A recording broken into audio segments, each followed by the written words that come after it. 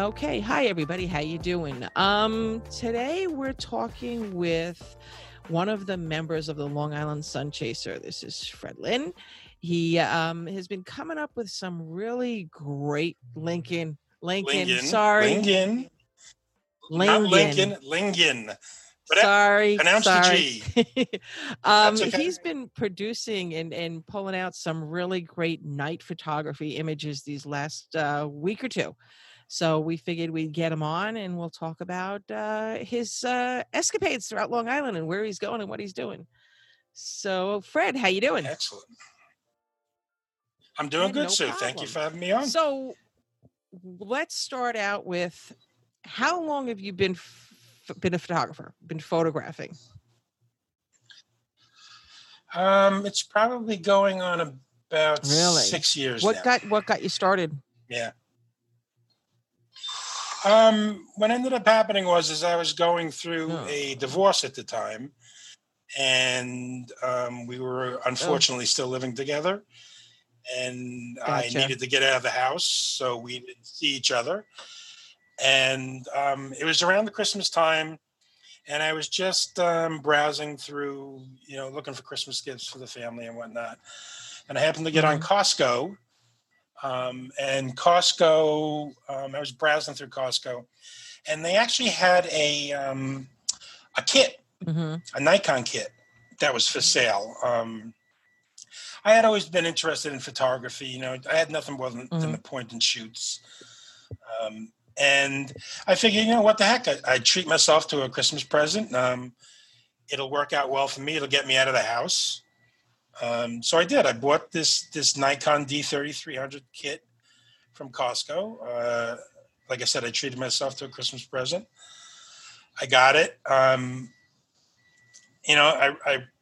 went through the manual. I'm not one for manuals. I mean, I put the lenses on it and I just started clicking the button. Did you get the black screen and go, uh-oh?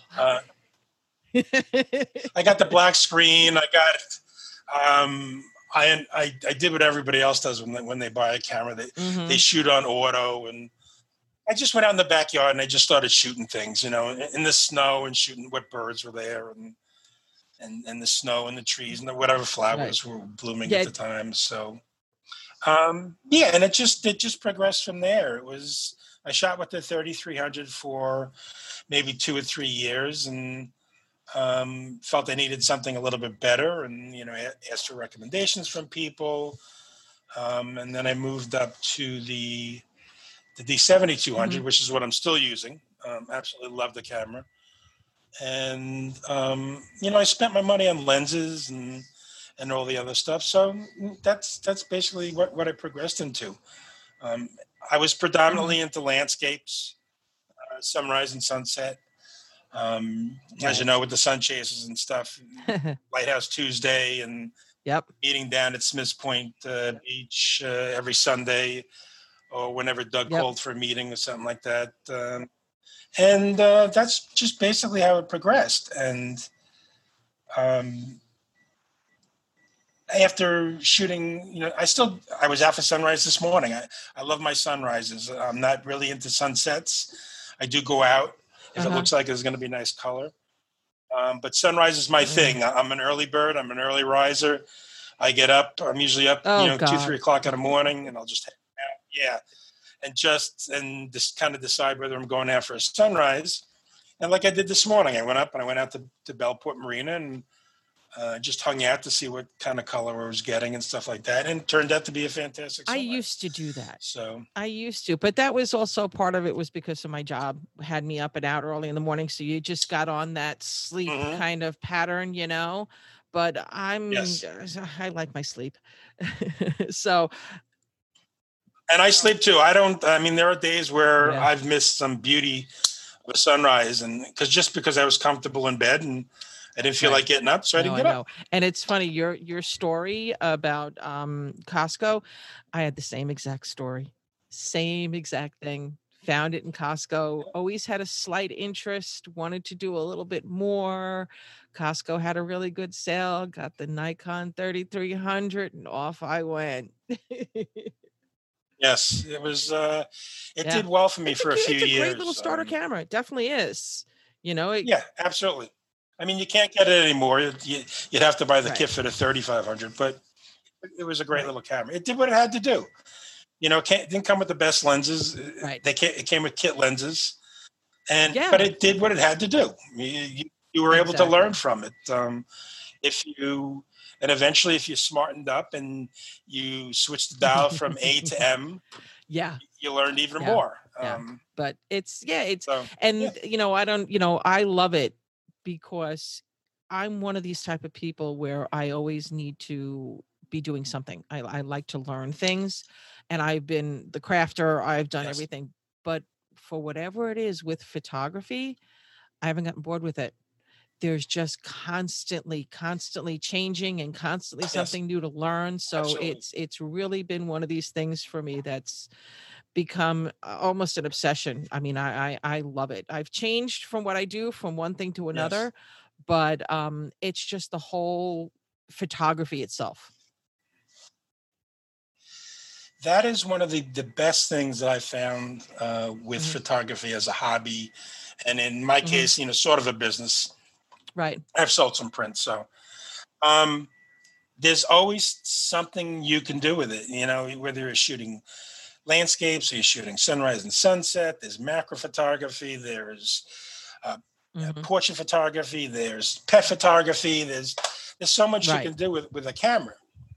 It's just, and you just got to get into it. You Right. got to try different things. I mean, you got a camera. The best thing you can do is get onto the Facebook pages and join the Sun Chasers or join Long Line Photographer or whatever, and get on there. And what's great about these Facebook pages is you get on there, and if you have an issue and you have a problem, you ask a question. I mean, 99.9% of the time, people have not have a Exactly. problem to help you out. I mean, that was one of the great things. One of the first things that I did when I got my camera Mhm. is I joined the Sun Chasers, and I met a bunch of people, and Jan Shannon Yep. and Samantha Kennedy and Doug. Doug helped me out a lot with questions and when I was Yep. shooting and what I was doing wrong. And we used to go out as a group and go out and shoot. And if I had issues, somebody was always there to answer it. So that's the great thing about Right. the Facebook pages is that there's And always that's somebody what's there great that'll too, help you. because you every now and then you get, somebody comes in and says, I need this, or do you think I should go to school for it? 90% of us never saw the inside of a classroom. We're all self-taught, True. you know. Well, on that note, I did take a Did course you? at Suffolk Community College. Yes, I would highly recommend it. It was a basic Okay. photography course. I used to go, I believe it was 2 nights a week. It was at the Suffolk Community College over in Brentwood or Seaford? Selden. Gotcha. The Ammerman campus. Selden. Okay. Over in Selden. And it was after work. I think it started at 6 or 7 o'clock at night. It went for 2 hours. And the guy that taught the class was into equine Really? photography. He shot horses. And that's how he made his living. He would go to shoot people's horses and go to these shows and shoot and sell the photography and stuff like that. So it was great. It was 6 weeks of classes. He went over from soup to nuts, the basic, different things about the camera, your settings and whatnot. He went over depth of field, the rule of thirds, and all the rest of that stuff. And he had us go out. We had homework. We went out and we had to shoot things like when one class was about depth of field, we had to go Right. out and practice depth of field. When we had to go out and shoot, rule of thirds, we had to go out and shoot photographs, and then we had to have them printed. So I would take them over to CVS and have them printed, and the next week we would go into class, and we spend the first hour going over the photographs, and he would post them up on a board, and I mean the class was packed. I mean there must have been 25, 30 people in the class, and we would all post our pictures up, and he would walk around, like he was inspecting, works of art or something like that. And, he would sit there and say, okay, I like this photograph. You did a good job here. This photograph sucks. You didn't do what you're supposed to do here, blah, blah, blah. And that's how we learned. I mean, it was I'm looking at it as he was the experienced one. So, and it turned out, yeah, everything that he said was true. I mean, if you followed his rules, Okay. you took a better well, that's what I was photo. going to say. Do you think that by being in that classroom setting like that, that you actually learn things that somebody else, just the little things like, how to do this or how to do that, were things that you probably don't think you would have learned if you would have tried to do it on your own? No, I'm sure eventually somewhere along the line in one of the get-togethers or on one of the Facebook pages, I'm sure Okay. it would have come up something. I mean, going out and when you're meeting Mhm. in a group to shoot, Milky Way or star trails or whatever, or sunrise or sunset, you sit there waiting for the sunrise or the sun to set, and you ask questions and whatnot. I personally found it helpful for the rule of thirds and The exposure depth of field triangle. and stuff like that.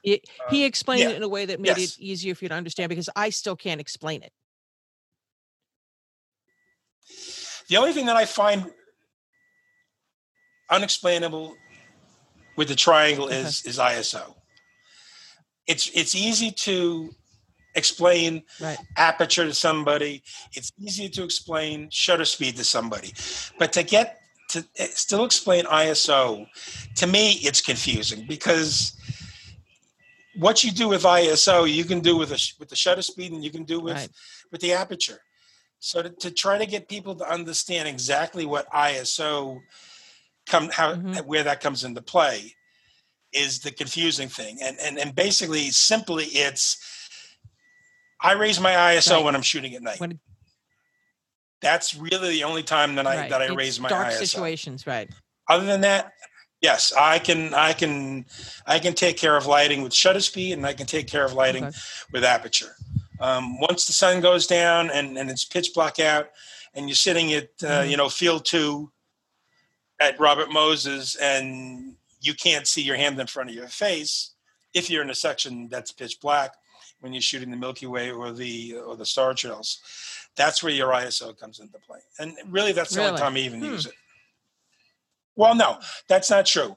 If I'm doing some birding or I'm shooting something that's moving, and I'm knocking my shutter speed up to 1600 or 2000, and I'm opening my aperture more to gather more light, I will then raise my ISO. I mean, that's another time to use the ISO. I'll be my ISO will be up by 1,000 or what do you whatnot, said just you're to get shooting more with light right into now? it. How A 7200. How is D7200. the God, what is the word I'm looking for? With your ISO up that high, how is the what is the word I'm looking for? The grain in the image.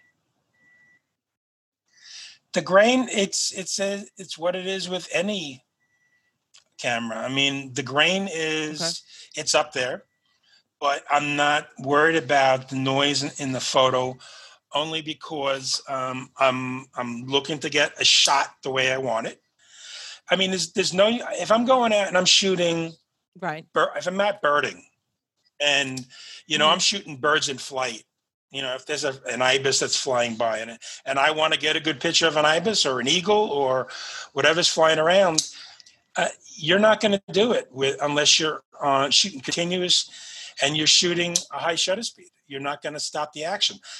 Good example, when Jones Beach was having the air shows, you got a jet that's going by at Mach 1, breaking the sound barrier.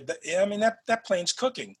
You're not getting a good shot of that plane if you're not shooting continuous, and you're not shooting it at a shutter speed that's like 1600 or 2000. Then you have to.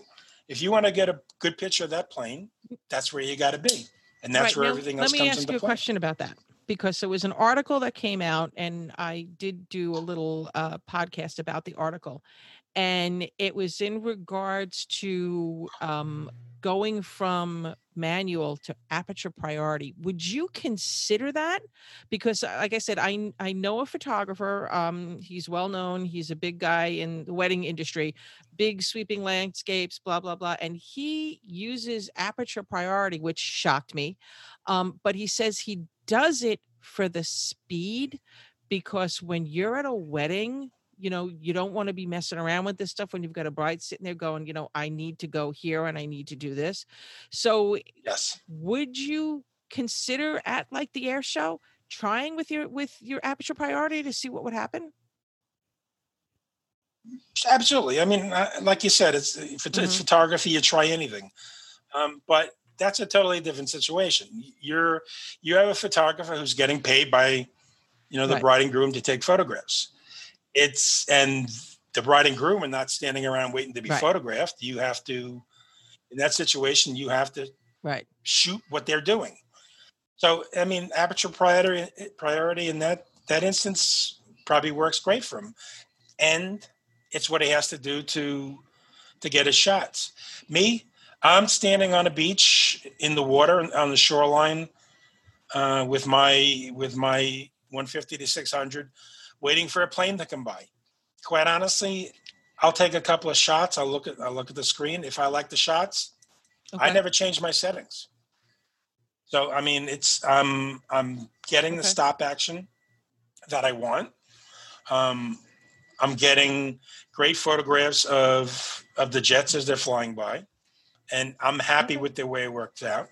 And I know later on I'm going to be loading, all those photographs into Lightroom, where I can take out the noise and I can modify the photograph a bit. Not too much modification, but I know I'm going to be doing some adjustment on it. That was something that I was curious about, what people thought about that. And like I said, it was an article, and I'll have like a 10, 20-minute podcast about that, that came out just recently. And I thought it was an interesting topic, just like, and I think it was you who posted up an article from someplace about using the UV screw-on lens protectors, and are they necessary? Are they not necessary? And I remember seeing that because I just recently this week went out and bought the 150 to 600 myself. And the guy in the store was like, you have to have something on the front. I'm like, yeah, well, of course I need something on the front to just keep the lens from getting scratched. But he handed me one and he goes, well, it's $199. And I went, for a UV protector? And I went, thanks, but no thanks. And I came home to Amazon and I bought one for $40. So. Yes. Well, I don't use the UV filter that often, because quite honestly, the UV filter itself is supposed to take out if you're shooting like close to the sun and stuff like that in your photographs. I don't use it.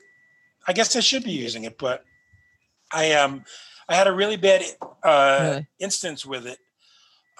We were out in Montauk. We were doing night shots, and we were up at Camp Hero, and we were shooting the lighthouse. I mean, it was nice, a starry night, lighthouse, lights were on. It was great photographs I was taking. They looked fantastic.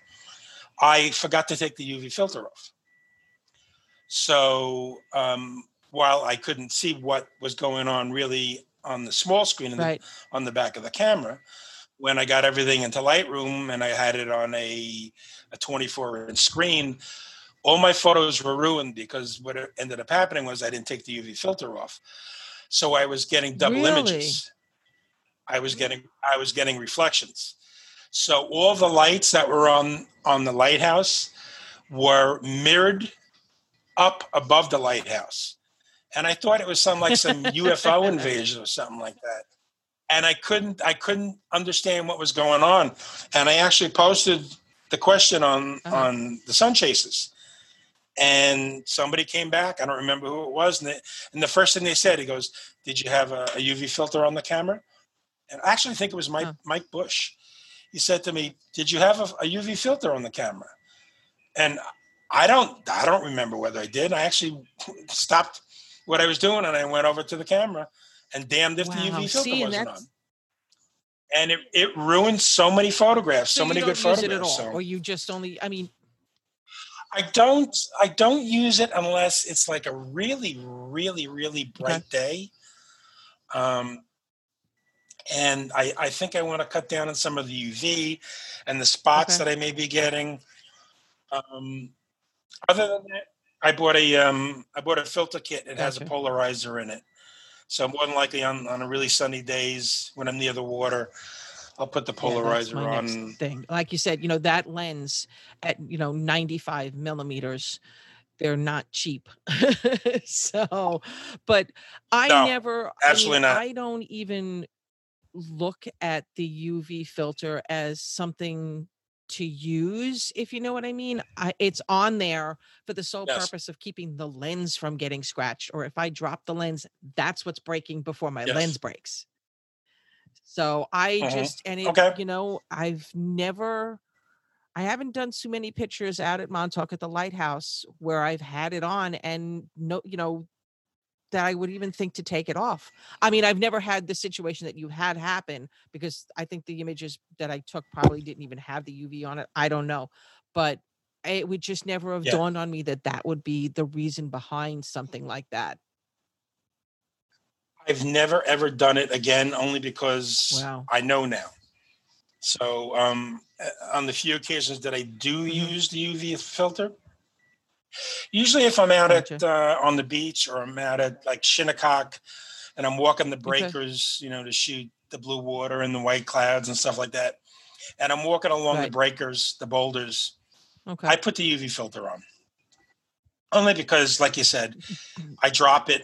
There's more than a good chance I'm gonna screw up the lens, and I'd rather have a $45 UV filter break than my $600 Tamron lens. Exactly, So. That's the way I look at it. I mean, literally, it's funny because I had it out the other night. I have not used it yet.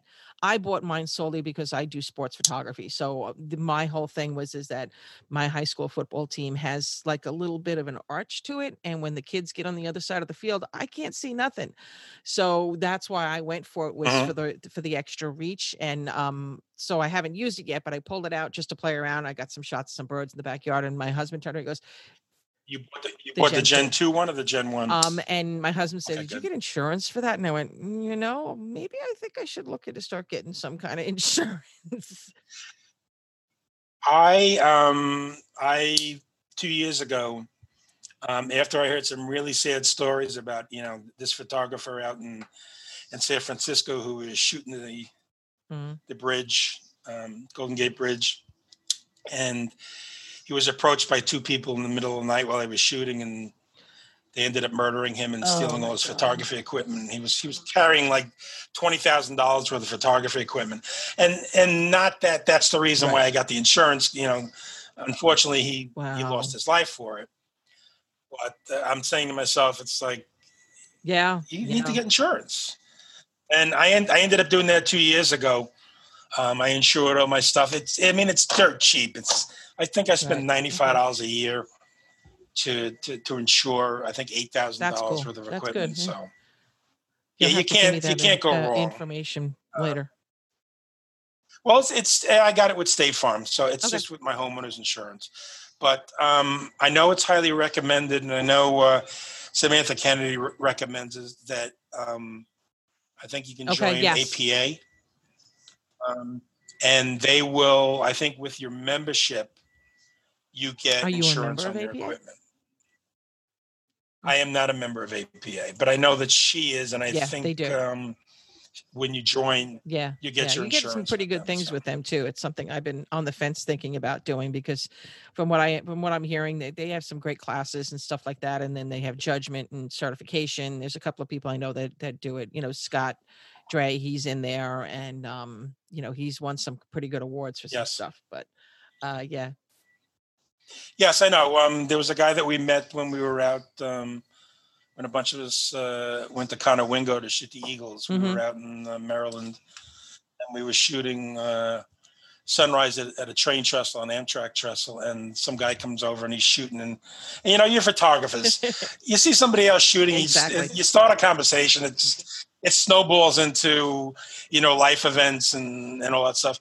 And this guy was a very well-known photographer in Maryland, and he highly recommended APA to join. And he was actually like not a director, but he was actually like I don't know what the word is. It's like he was for the Maryland district or something like that.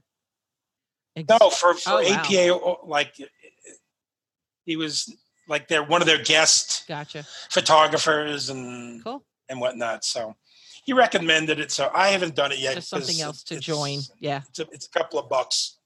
It's a couple of bucks and it's something else to join. I know what you mean. I know what you mean with Lightroom and Photoshop, and it's a little bit here, a little bit there until you look at it and you're like, wow, that's a lot of money.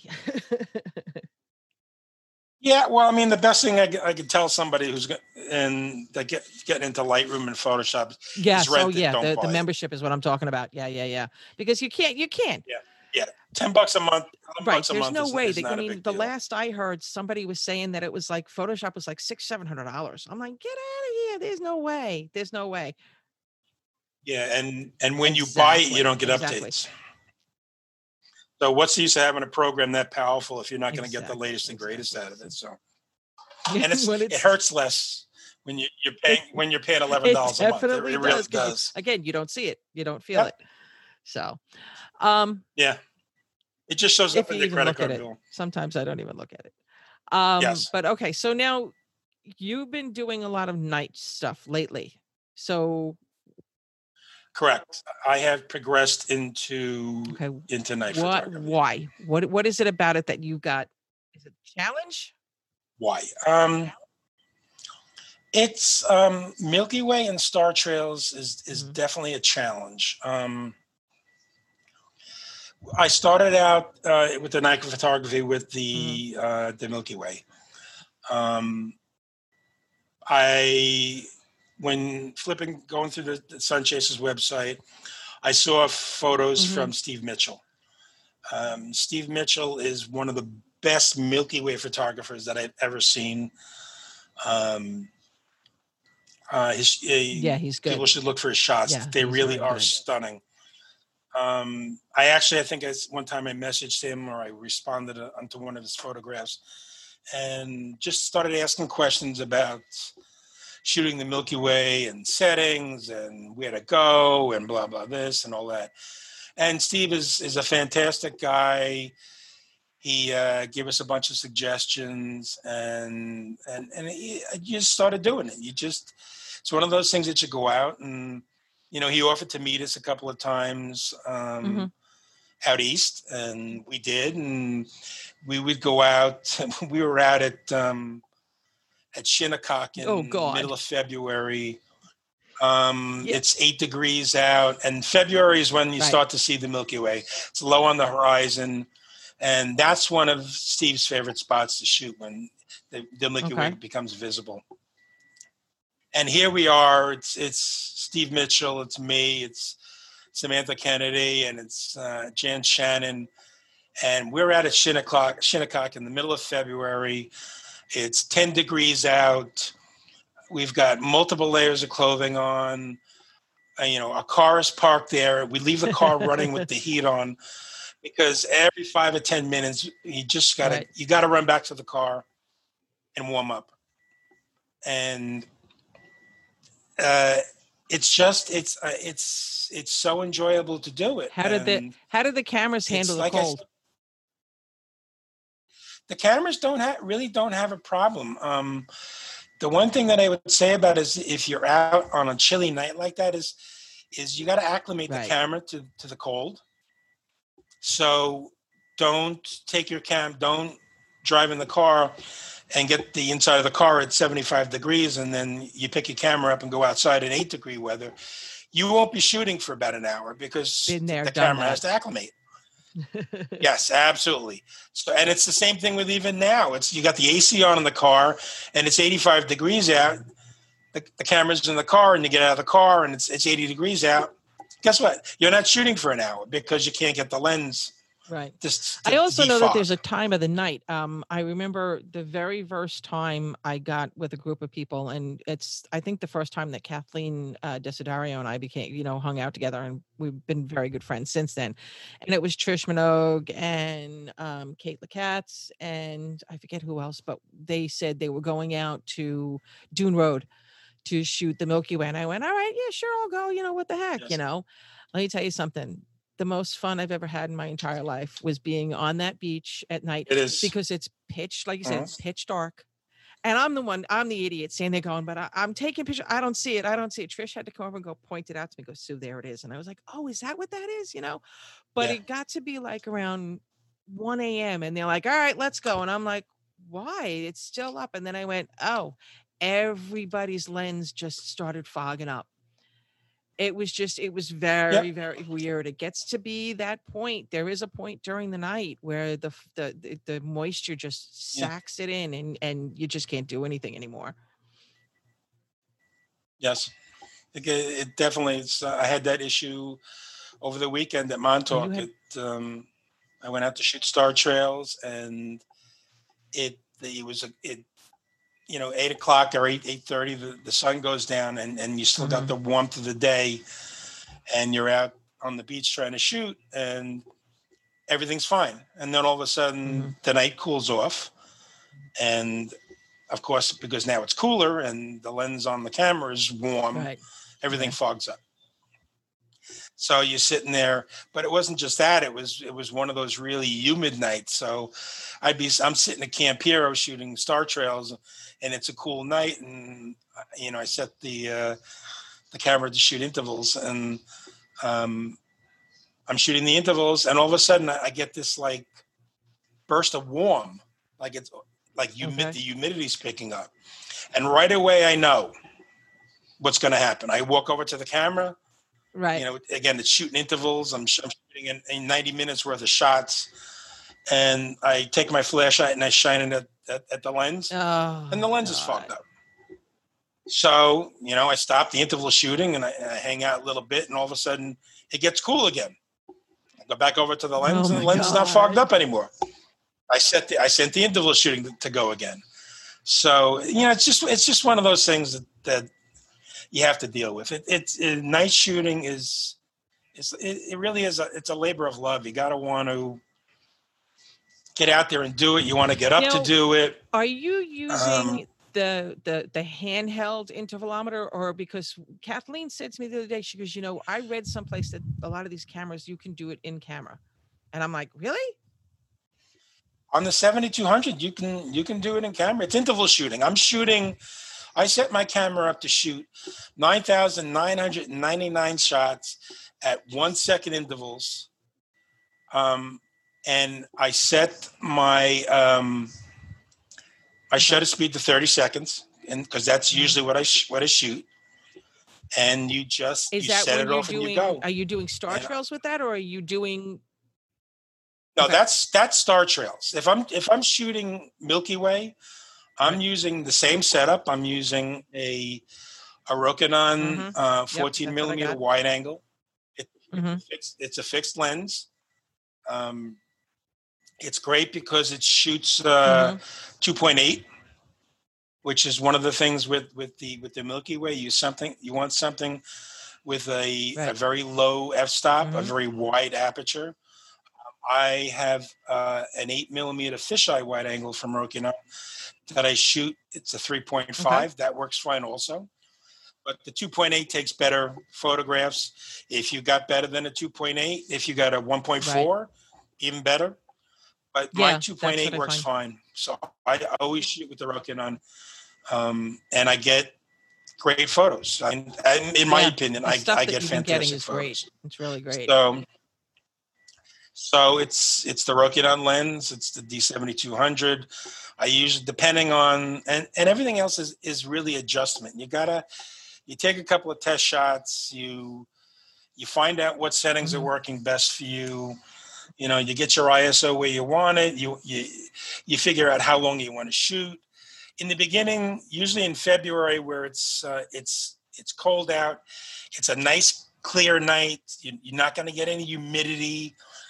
Mhm. to mess things up. You're going to be shooting probably 10-second exposures, 15-second exposures. I've been shooting, sometimes when we were shooting in February, I was shooting a 6-second exposure and I was Wow. getting great shots.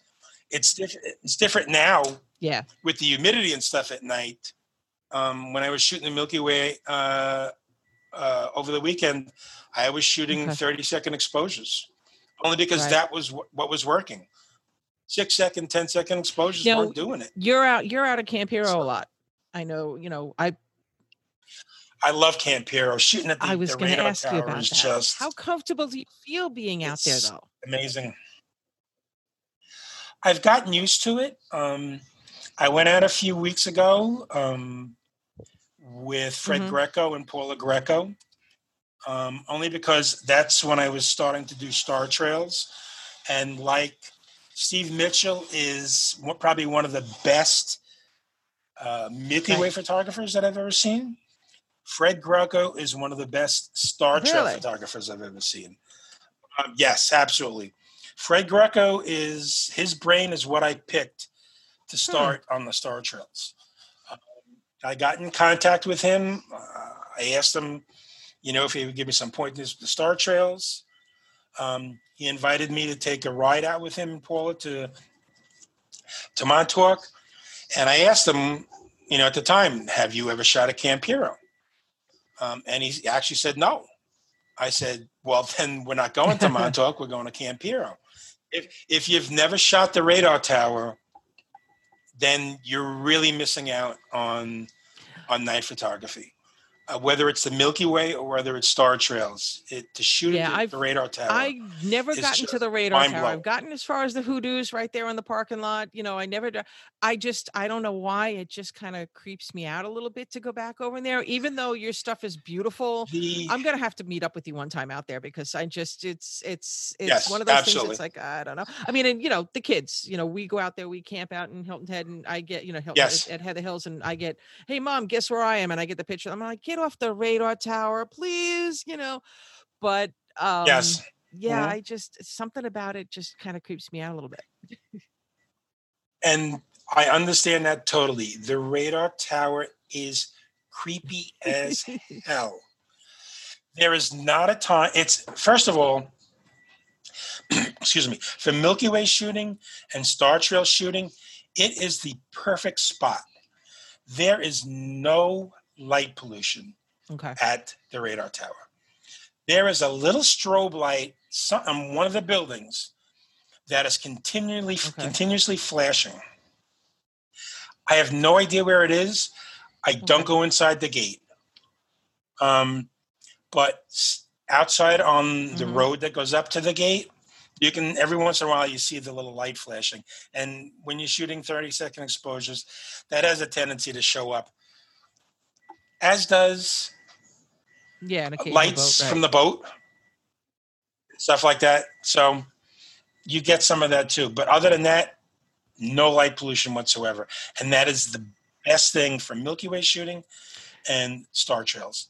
The least amount of light Yeah, pollution you can possibly they have. say that back in that area is haunted, and what was it, that movie they made, Stranger Things, or the show is based off that area. That Yeah, supposedly was, yeah, it was supposed to be thing. the guiding light Right, and I for remember Stranger reading an Things. article which I thought was really, really creepy. I don't remember exactly what the time frame was, if it was the 50s to 60s or whatever the time frame was, but the people that lived in and around there, they said that, once the military got up and left everything, or whoever was in there, quote unquote, whoever was in there, um, the radar tower was always in a certain position, always never moved.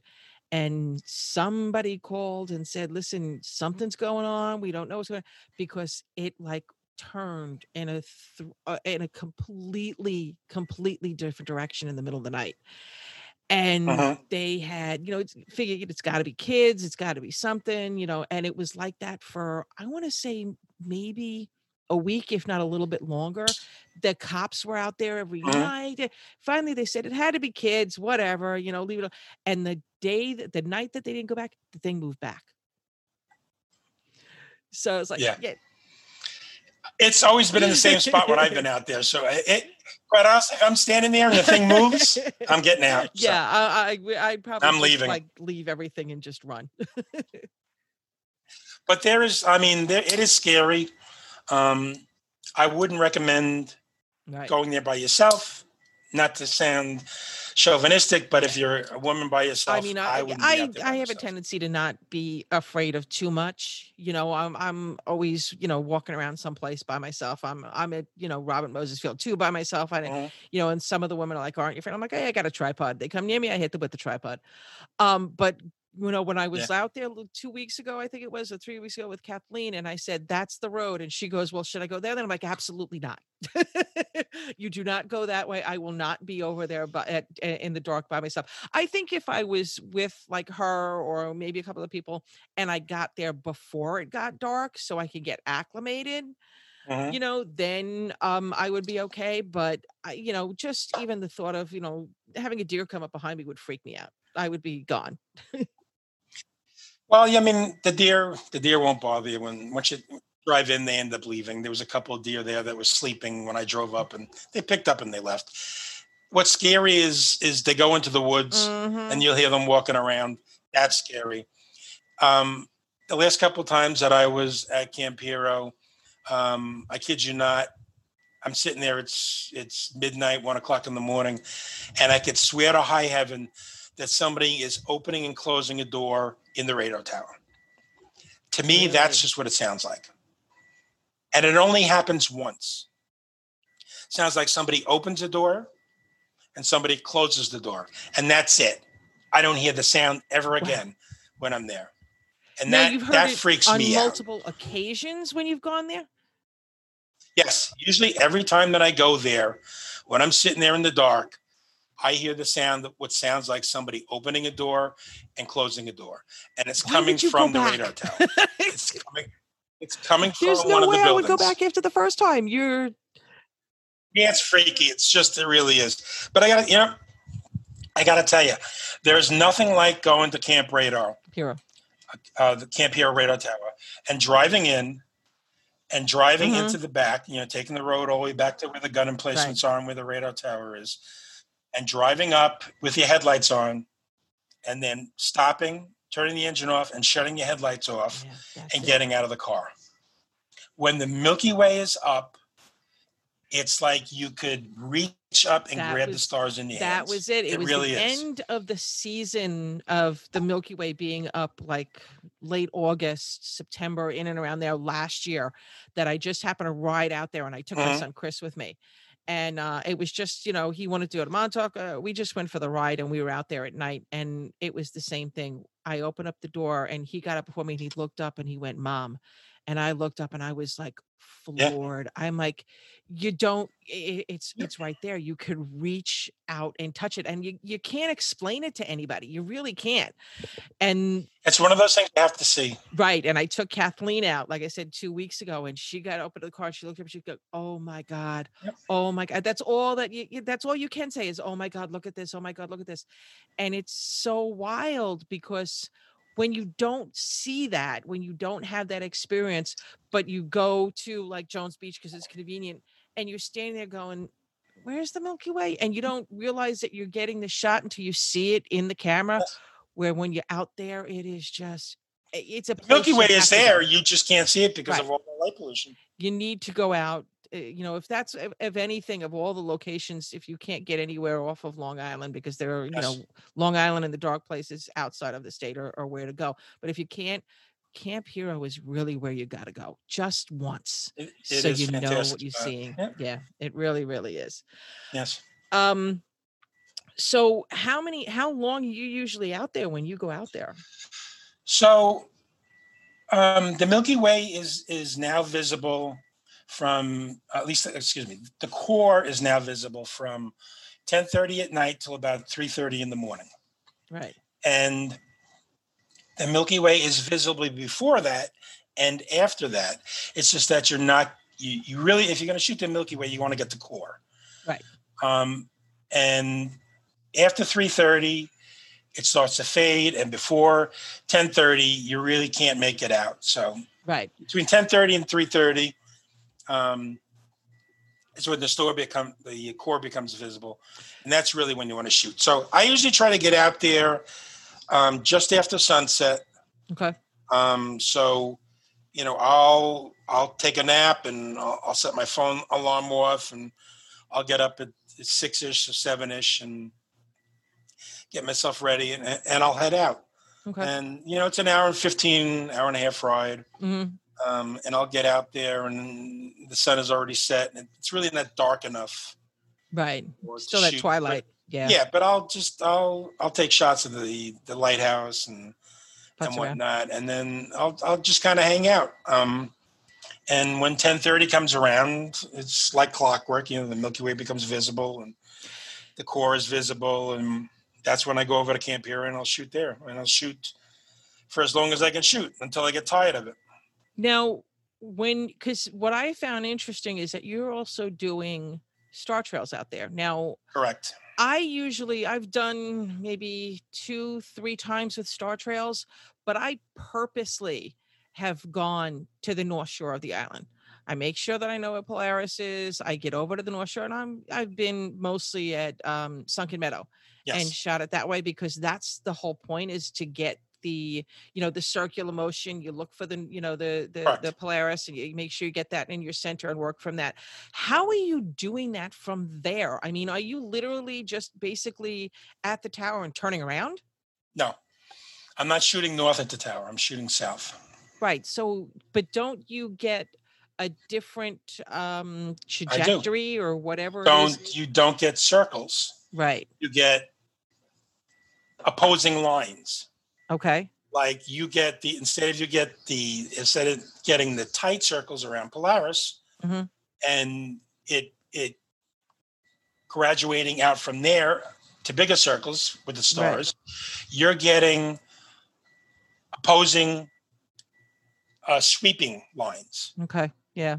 So there's like a point in your photograph, in the middle of the photograph, from upper right-hand corner to lower left-hand corner, where the star trails will be sweeping from lower left to upper right, and then getting smaller as you go to the upper left-hand corner.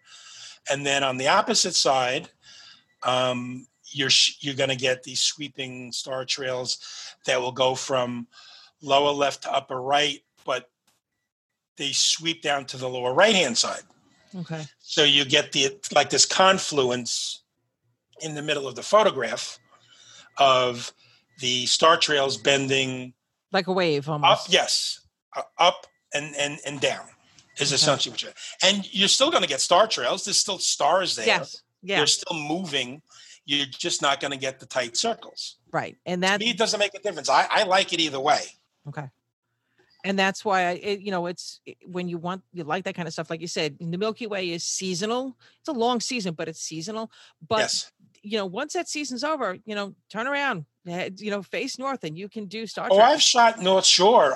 There's a spot that I go out North Shore of Sound Avenue, the Macari Red Barn at Macari Vineyards. It's a red barn that they use for catering. Okay. Don't know it. I shot star trails at there. I sat outside the fence. I set my camera up to shoot the star trails. Star trails are circles, and it's behind the barn. I will not go someplace and shoot star trails unless there's something else in the shot. I will not sit on the beach and just shoot star trails for the sake of star trails. Yeah, see I want something in my photograph. Right. And that's the one that I've always wanted. And we tried it once, and we tried it on the South Shore, and that's when I realized the wave and it wasn't working. But my thing is, it is working. You're just not getting the shot that you want with the right. circle. I wasn't getting the shot that I wanted. I want to get on the North Shore and just have that shot of the beach with the white chair, the lifeguard chair with the star trails. That's the one that I want, and I have yet to get out there and do it. That's going to be my one night thing this summer, and try and see if I can do that. Well, at Sunken Meadow, you can shoot. I shot the binoculars, the viewer. Okay. That they have on the walkway. Okay. That's what I wanted to shoot. That's what was in my shot. That's what I got. I got the circles. I got the core 25-cent viewer in there because that's what I wanted to shoot. Right. There's a bridge out there that you can shoot. Yes, we've done Star that. trails to get the circles. There's the now that summer has started, you can get the lifeguard chairs. Right. So I mean, I shot the lifeguard trails, star trails at RM2, and I got the rescue boat, and I got the lifeguard chair. Saw that because that's what I wanted to shoot. Right.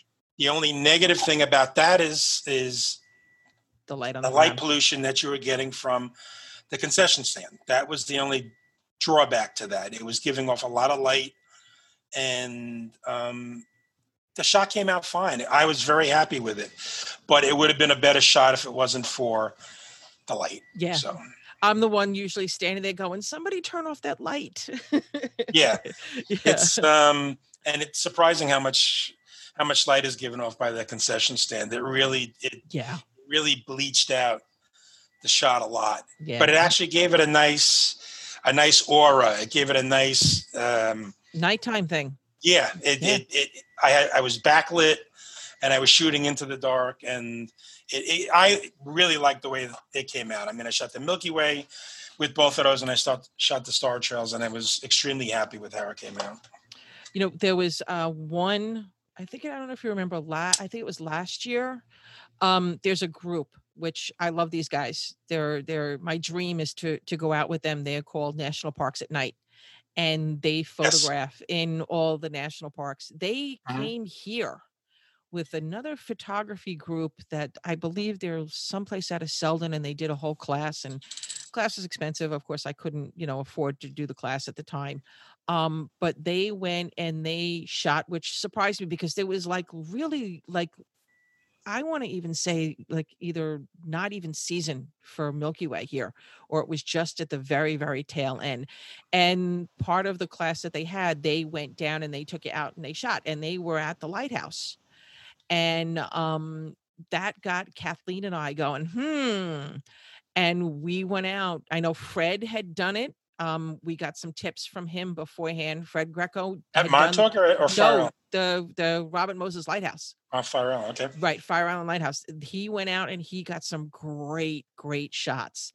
And so we were like, we're going to take his tips. We're going to go. We got some good shots. We got some pretty good shots for the first time. I remember going back to the whole thing with the deer. The deer, came up behind us in the middle of the night. You ought to hear two girls screaming from miles away. That was the two of us. But I definitely want to go back. That's one place I want to go back and stand there, and just because I know a little bit more, and I'm going to try different things, where I think part of me was like, really nervous about being out there. I'm like, Kathleen, maybe we should get going. It's getting, no, one more.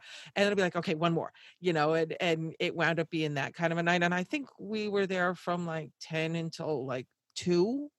But that's my thing. I definitely want to try that one more time. But until, we're dealing with the pandemic and the COVID-19, that boardwalk is still closed off.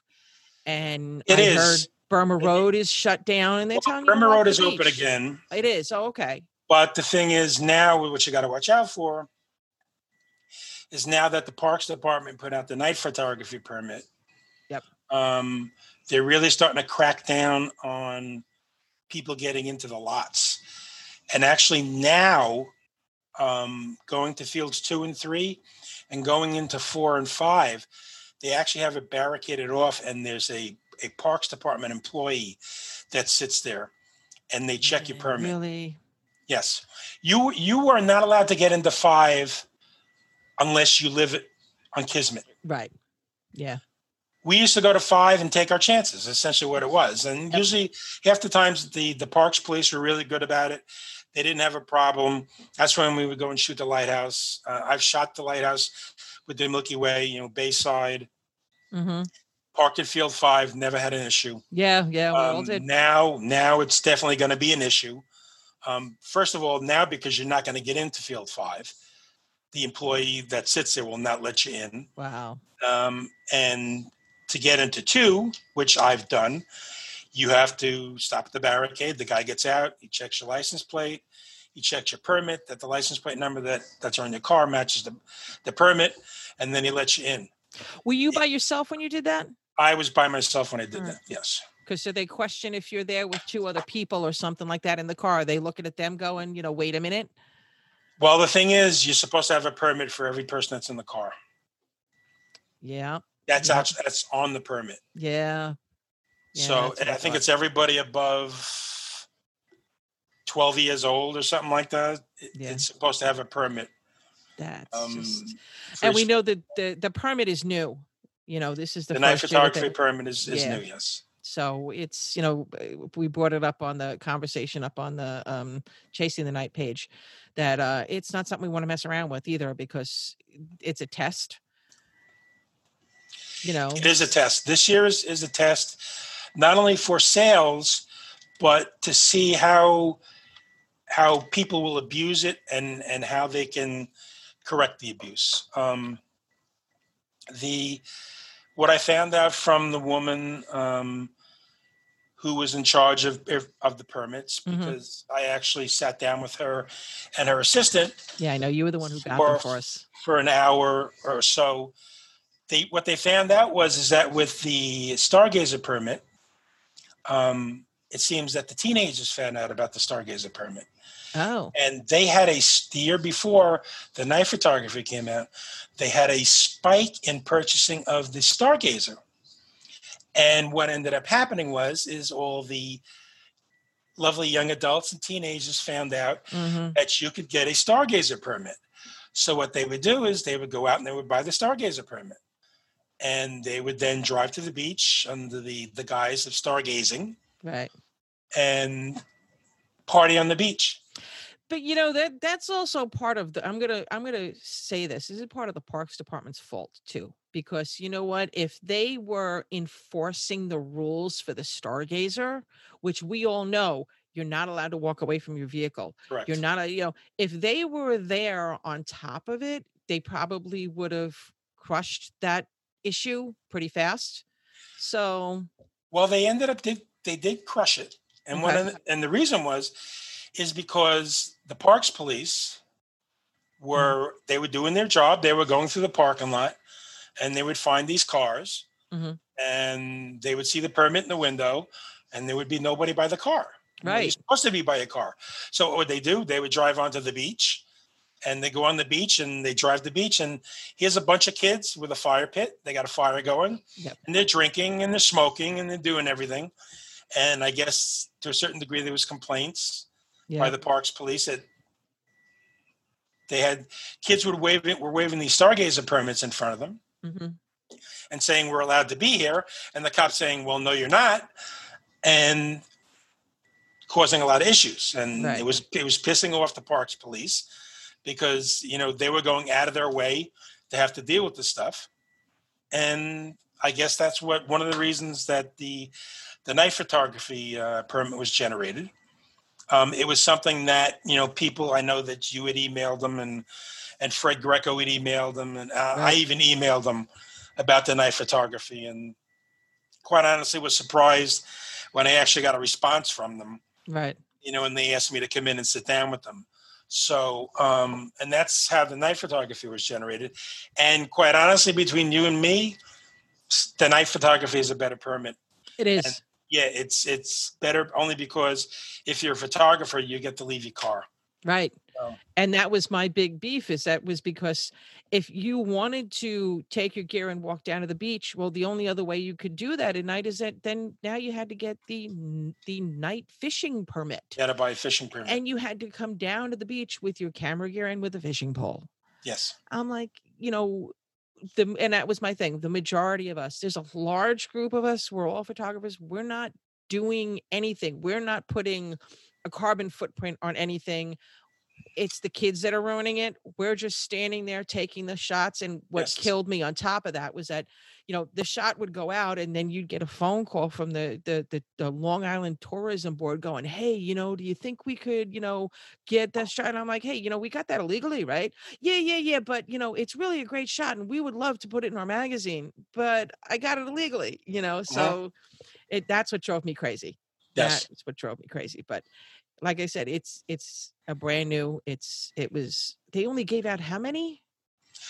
I don't know how many they gave out. Um, they only sold it at Belmont, Mm-hmm. the parks office, and I found out the hard way when I went down to Robert Moses to purchase it. And they Yeah. looked at me and they shook their head no. Um, Luckily, I was off that day, and I was at Robert Moses, so I just went down to Belmont Right. and purchased it. It's under test. That's the reason that they only sold it at the parks office in Belmont. Have you I'm talked? hoping next year Okay. that it's available at all the little satellite offices. Have you talked to anybody at all since it's been out in the offices and hear what I their have response not. is? The woman that I was dealing with, Anne Marie, Mm-hmm. when I met her, she was about a month away from retirement. Ah. She is now since retired. Yep. So I got one or two emails from her when it was coming out. They actually gave me like a precursor Mm-hmm. permit when I was sat down with them at the meeting. And then it was nothing more than a couple of emails, but I guess she retired and her assistant took over. Right. And I never heard anything from the assistant. Yeah. And then the only way I even found out that the night photography permit was not available at Belmont, is I got an email or text from Fred Greco saying that he was heading down to pick up his night photography permit. Yeah. So I rushed down to Robert Moses, and the rest is history. I had to go to Belmont. So. Right. Yeah. Yeah. No, I'm curious to see, I mean, if there's been any negative issues arisen from it, because like you said, this is a great permit. We want to keep it. We want to do whatever we can to make sure it stays. I mean, I guess we could find out. There's probably a way to find out how many they sold. Right. I can't gauge it by my permit. I got number 2. Really? Number 2 permit. Yeah, but that's nothing special because it wasn't being sold in order. Really? It was being sold by, they took them all, they split them in half, and they were being sold at each window. So I got 2 at the right window. Somebody got 57, at the left window. So I'm looking at mine. I got 145. Yeah. So yeah. I don't think sequentially it meant anything. It's just it's what the pile had. It's what pile they split and they put at what window. But yeah, that's, it's try to explain that to people online, is that this is something that we covet because we don't want to see it disappear. It would be nice over time, and then it's probably going to be years over time that they might consider expanding different locations, like letting us go over to Field 5 as opposed to Field 2.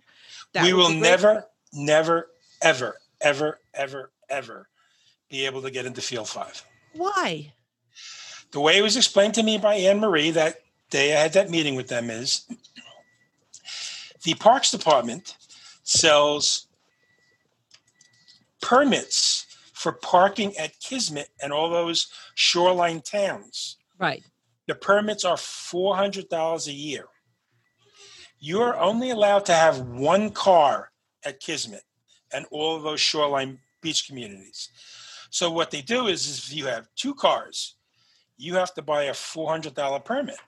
And the $400 permit allows you to park at Field 5. Okay. That's overflow parking. Right. Those shore communities. Right. We see that. That's why the bikes are there.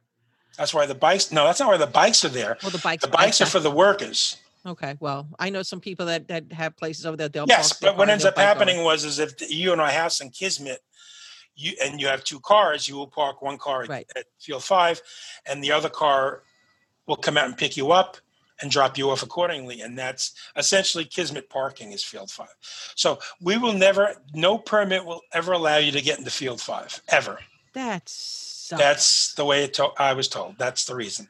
Because why would anybody pay $400 for a parking permit when they can pay $45 for a night photography permit and go to Field 5? Gotcha. It's nothing more than a moneymaker. Yep. Well, that's even the whole point, the whole thing with the permit. No, it's absolutely for the permits. But quite honestly, I don't have a problem paying the $45. No, not at all. If it allows me to go down legally now at Montauk and legally now at Robert Moses and at Sunken Meadow and whatnot, then for me, $45 is not a big deal. I have no problem paying that. Yeah, neither do I. And I think it's going to open up again after Labor Day, I believe, right? After Labor Day, they sell them again, and they're good to the end of the year. Right. So Okay. anybody listening to this podcast, let it be known that when you want a night photography permit, you have to buy it from January to the end of March. Mm-hmm. And then you cannot get it again until after Labor Day. And then it's only good until December. Right. And it's only good per year. So it's for a calendar year. Used to be the permits, the Stargazer when I had them, used to be good until the following March. Right. Not anymore. It's a calendar year. December 31st, the permits are no longer good. Right. So we'll all be at Belmont on January 1st. Yes. if they don't sell it. Yeah. Let's hope it's, like I said, let's keep our fingers crossed. Our fingers crossed. All right, Fred. Well, thank you very much. This was great talking with you. It was a lot of fun. You also learned a lot. Yes. And definitely will hit you up about the next time I want to go out. I want to go out to Camp Hero because, like I said, I will not go to that tower by myself. Okay. So usually what's ended up happening is after I posted some photos, I've had people, message me and respond in the photos that they want to go out and try it, to let them know when I'm going out there. So usually what I'll end up doing is I'll just post it on the Sun Chasers saying, there's a good chance I'm going to be out at Montauk and Camp Hero to shoot star trails and Milky Way. If anybody wants to meet out there, that's where I'll be. So that's what I've been doing. Tell me quick, what are you using for Clear Skies? What app are you using? I have TPE. Okay. Which I use mostly for sunrise, sunset, the times and whatnot. Mm-hmm. But you mentioned that other group that came out to shoot here. National Parks at Night. National Parks at Night. They actually had a seminar over at Suffolk Community College last year that I went to. Actually, one of the guest speakers on night photography was a member of National Parks at Night. And he gave a seminar at Suffolk Community College over in Brentwood that I went to with Joe Pellicone and Samantha Kennedy. Mm-hmm. And it was a fantastic seminar. He went over things about, photographers doing night photography back in the 1800s and the shots that he's shown. Oh, I'm sorry, I missed it. He showed, we're out of this world with cameras that, you had to pull the cap off the lens and count to 10 and put the lens cap back on. The mm-hmm. photographs were just out of this world. Yeah. But part of that whole deal was they had raffles. And one of the raffles was photo pills. Uh-huh. And I actually won a copy of Photo Pills. Photo Pills, I think, is $10, $11 if you buy it through the app. And TPE is like $4 or $5, $6. So I won Photo Pills. So I use Photo Pills for the Milky Way because it'll show you where the core is showing up during the 10:30 to 3:30 time. You can rotate it to see how the Milky Way is rotating. So you figured out how to use it. Yes, for the Milky Way, absolutely. That is my nemesis. Is trying to figure out how to use it. Yes, the little guide at the bottom you can slide, and it'll show you it kind of has a section that is colored blue, and as you move into that section, a bunch of dots come up on the screen depending on what location. Like if you set the location to the Montauk Lighthouse, mm-hmm. you move that slider at the bottom showing the times, mm-hmm. and it goes into that blue area, and all of a sudden the little dots show up on the screen, mm-hmm. which is representation of the Milky Way. Right. And the bigger dots at the bottom is the core, and the smaller dots at the bottom are the rest of the Milky Way. And as you slide the thing at the bottom, it moves those dots around to show you where the Milky Way and how it's progressing in the sky.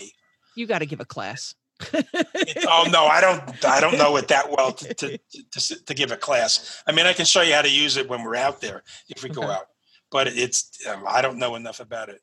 It's much more powerful than I use it for. Oh God, yeah. I mean that thing. I mean, I watched a video where it literally, I don't even know where the location was. It was a guy who pointed the app at his phone with the app at a location, and he was actually it was an arch over the water.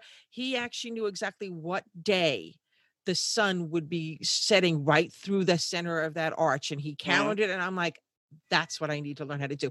Couldn't figure it out. Couldn't figure it out for the life of me. Yeah, it's PhotoPills is an amazing app. It's a very strong app. TPE is a good one also. Right. Like I said, I use it for sunrise and sunset times. It shows directional. It shows you moonrise and moonset. Shows you full moon, when the full moon's going to come out. It shows you, the percentages of the moon. And you could put in your locations. Crescent. Yeah, waxing crescent. Oh yeah, I have a bunch of locations saved off. I probably have 50 or 60 locations. Oh God. Any place that I shoot, I save the location off, and it shows you, like, again, the where sunrise is, and like now, sunrise and sunset is North Shore of Long Island. Right. If you go into TPE, that's the dark red line is to the left, sunset. Yep. The light yellow line is to the right, sunrise. Everything is North Shore. Yep. You got to be on the North Shore. So both great apps. Do you need both of them? If I had my recommendation, I would say spend the money on PhotoPills, but also I have TP and it works great for me. For $5, it's worth it. Going back to the guys from National Parks at Night, and this is my dream. And I've met him. I've met Gabe a couple of times. Gabriel Buchanan. No, Birdman. He's one of the guys on the group. And he's actually been at like Photo Plus and stuff like that. I've seen him at he's got this great hat, Notorious, and I look over and I'm like, hey, Gabe. And he's like, I remember you from last year. And I'm like, how you doing? Gabe wrote a blog post, and this is what got me, and this is my dream. He wrote a blog post about one of the times, I don't know if it was his first time, but one of his times of doing night photography at the Grand Canyon. Yeah. And his description of standing on the South Rim at night, nobody around, the quiet, the peacefulness, and it being right there and being to reach. That is my dream. That has been my dream since I read that article 3 years ago.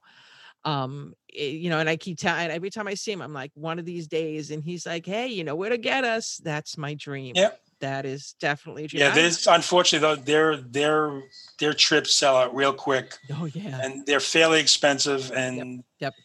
Like you, if you have the money, I would recommend doing one of them, because some of the trips are just really out of this world. Oh God, yeah. And many years ago, I was into mountain biking. Okay. And I went mountain biking in the Grand Canyon. No. And yes, and the mountain, it was a 1-week trip, and it was 4 days of mountain biking and 3 days of whitewater rafting down the Colorado River. Wow. Through the Grand Canyon. And we camped out on the shoreline of the Grand Canyon on the Colorado River. And you are 100 miles from any town, any light source. Yep. The only light that you have is a flashlight that you're carrying or the guides are carrying. Yep. We slept in sleeping bags on the shoreline. And we were up like all hours of the night. It's a one big party. You're drinking, you're chatting, it's music. It's an experience. Yes, but there's a bonfire. So when the bonfire's lit, you don't see crap. Oh. When they pour water on the bonfire and it goes pitch black, where you can hold your hand an inch in front of your face and you can't see your hand. Wow. That's when you see the Milky Way. That's when you could reach out and grab the stars. And that is, I kid you not, 100 times better than Camp Hero. Oh, yeah. You go to Camp Hero and you think it's spectacular? Try sleeping out on the shoreline on the Colorado River in the Grand Canyon, where there's nothing around. No. And you'd be absolutely amazed. It was outstanding. It was fantastic.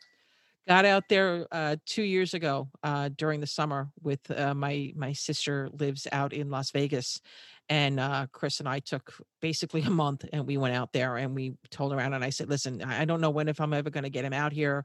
I'm taking him. This is what we're going to do. And we went to the Grand Canyon, and I have the great shot of him seeing it for the first time, and we didn't get to stay for night, and it breaks my heart that we didn't, but it's like I said, it's definitely a dream. We Yeah. did go out at places in outside of the city. My sister lived outside of downtown Las Vegas. Literally, I swear to you, right on the edge. She lived in she lives in Henderson now. She lived in Summerlin at the time, and literally from her front door to it was Red Rock Canyons was 8 minutes, and we would be back in there at night and trying to shoot and getting some nice stuff out at night. Mhm. And the best story I have is that Christopher was little naive kid, still he was only 15 years old, and he's being a wise ass, typical kid, and he's got his phone out and he's got coyote noises. He's trying to call the coyotes. Mhm. And I'm sitting by the back of the car out in the front, and I'm taking pictures of, the night sky and whatnot. And he turns around after a little while and he goes, you know what, Mom, I think I'm going to go over there. And it was across the street. It was a big cactus. He said, I'm going to try and get the cactus. We're doing some night shots. And I said, okay, fine. I said, I'm right here. Don't worry about it. And he walked across the street and he got like 4 steps into the sand, and he turned around and he goes, what am I, insane? I was just calling coyotes. I'm crazy. Yes. And he got back in the car. Yes. We were done. That was it. He was done for the night. Yes. So, I've never ever seen the Grand Canyon from above. Really? I've only seen it from being on the river. Yep. I've never gotten down that far. Yeah. Never. It's a dream. We got close one year. My father was like, I'll do the helicopter. You go with the kids. And I'm like, not for that price. You're not. I mean, it was an astronomical price. I said, if you want to pay for something, I said, give me $20 for parking and I'll take the kids to Zion. And we went over to Zion for an afternoon. Big mistake to go to Zion in the summertime. It was 115 by 9 a.m. it was cooking when I went, especially with the mountain biking and stuff. Yeah. But it's definitely, I would highly recommend that to anybody that's never been whitewater rafting in the Grand Canyon. Well worth it. Okay. Absolutely well worth it. All right. Well, something I'll have to think about. Know if I'm not that daring, but all right. So again, thanks, Fred. You're very welcome. Talking with you. All right, and we'll catch you some other time. Okay. Take it easy. Take care. Bye.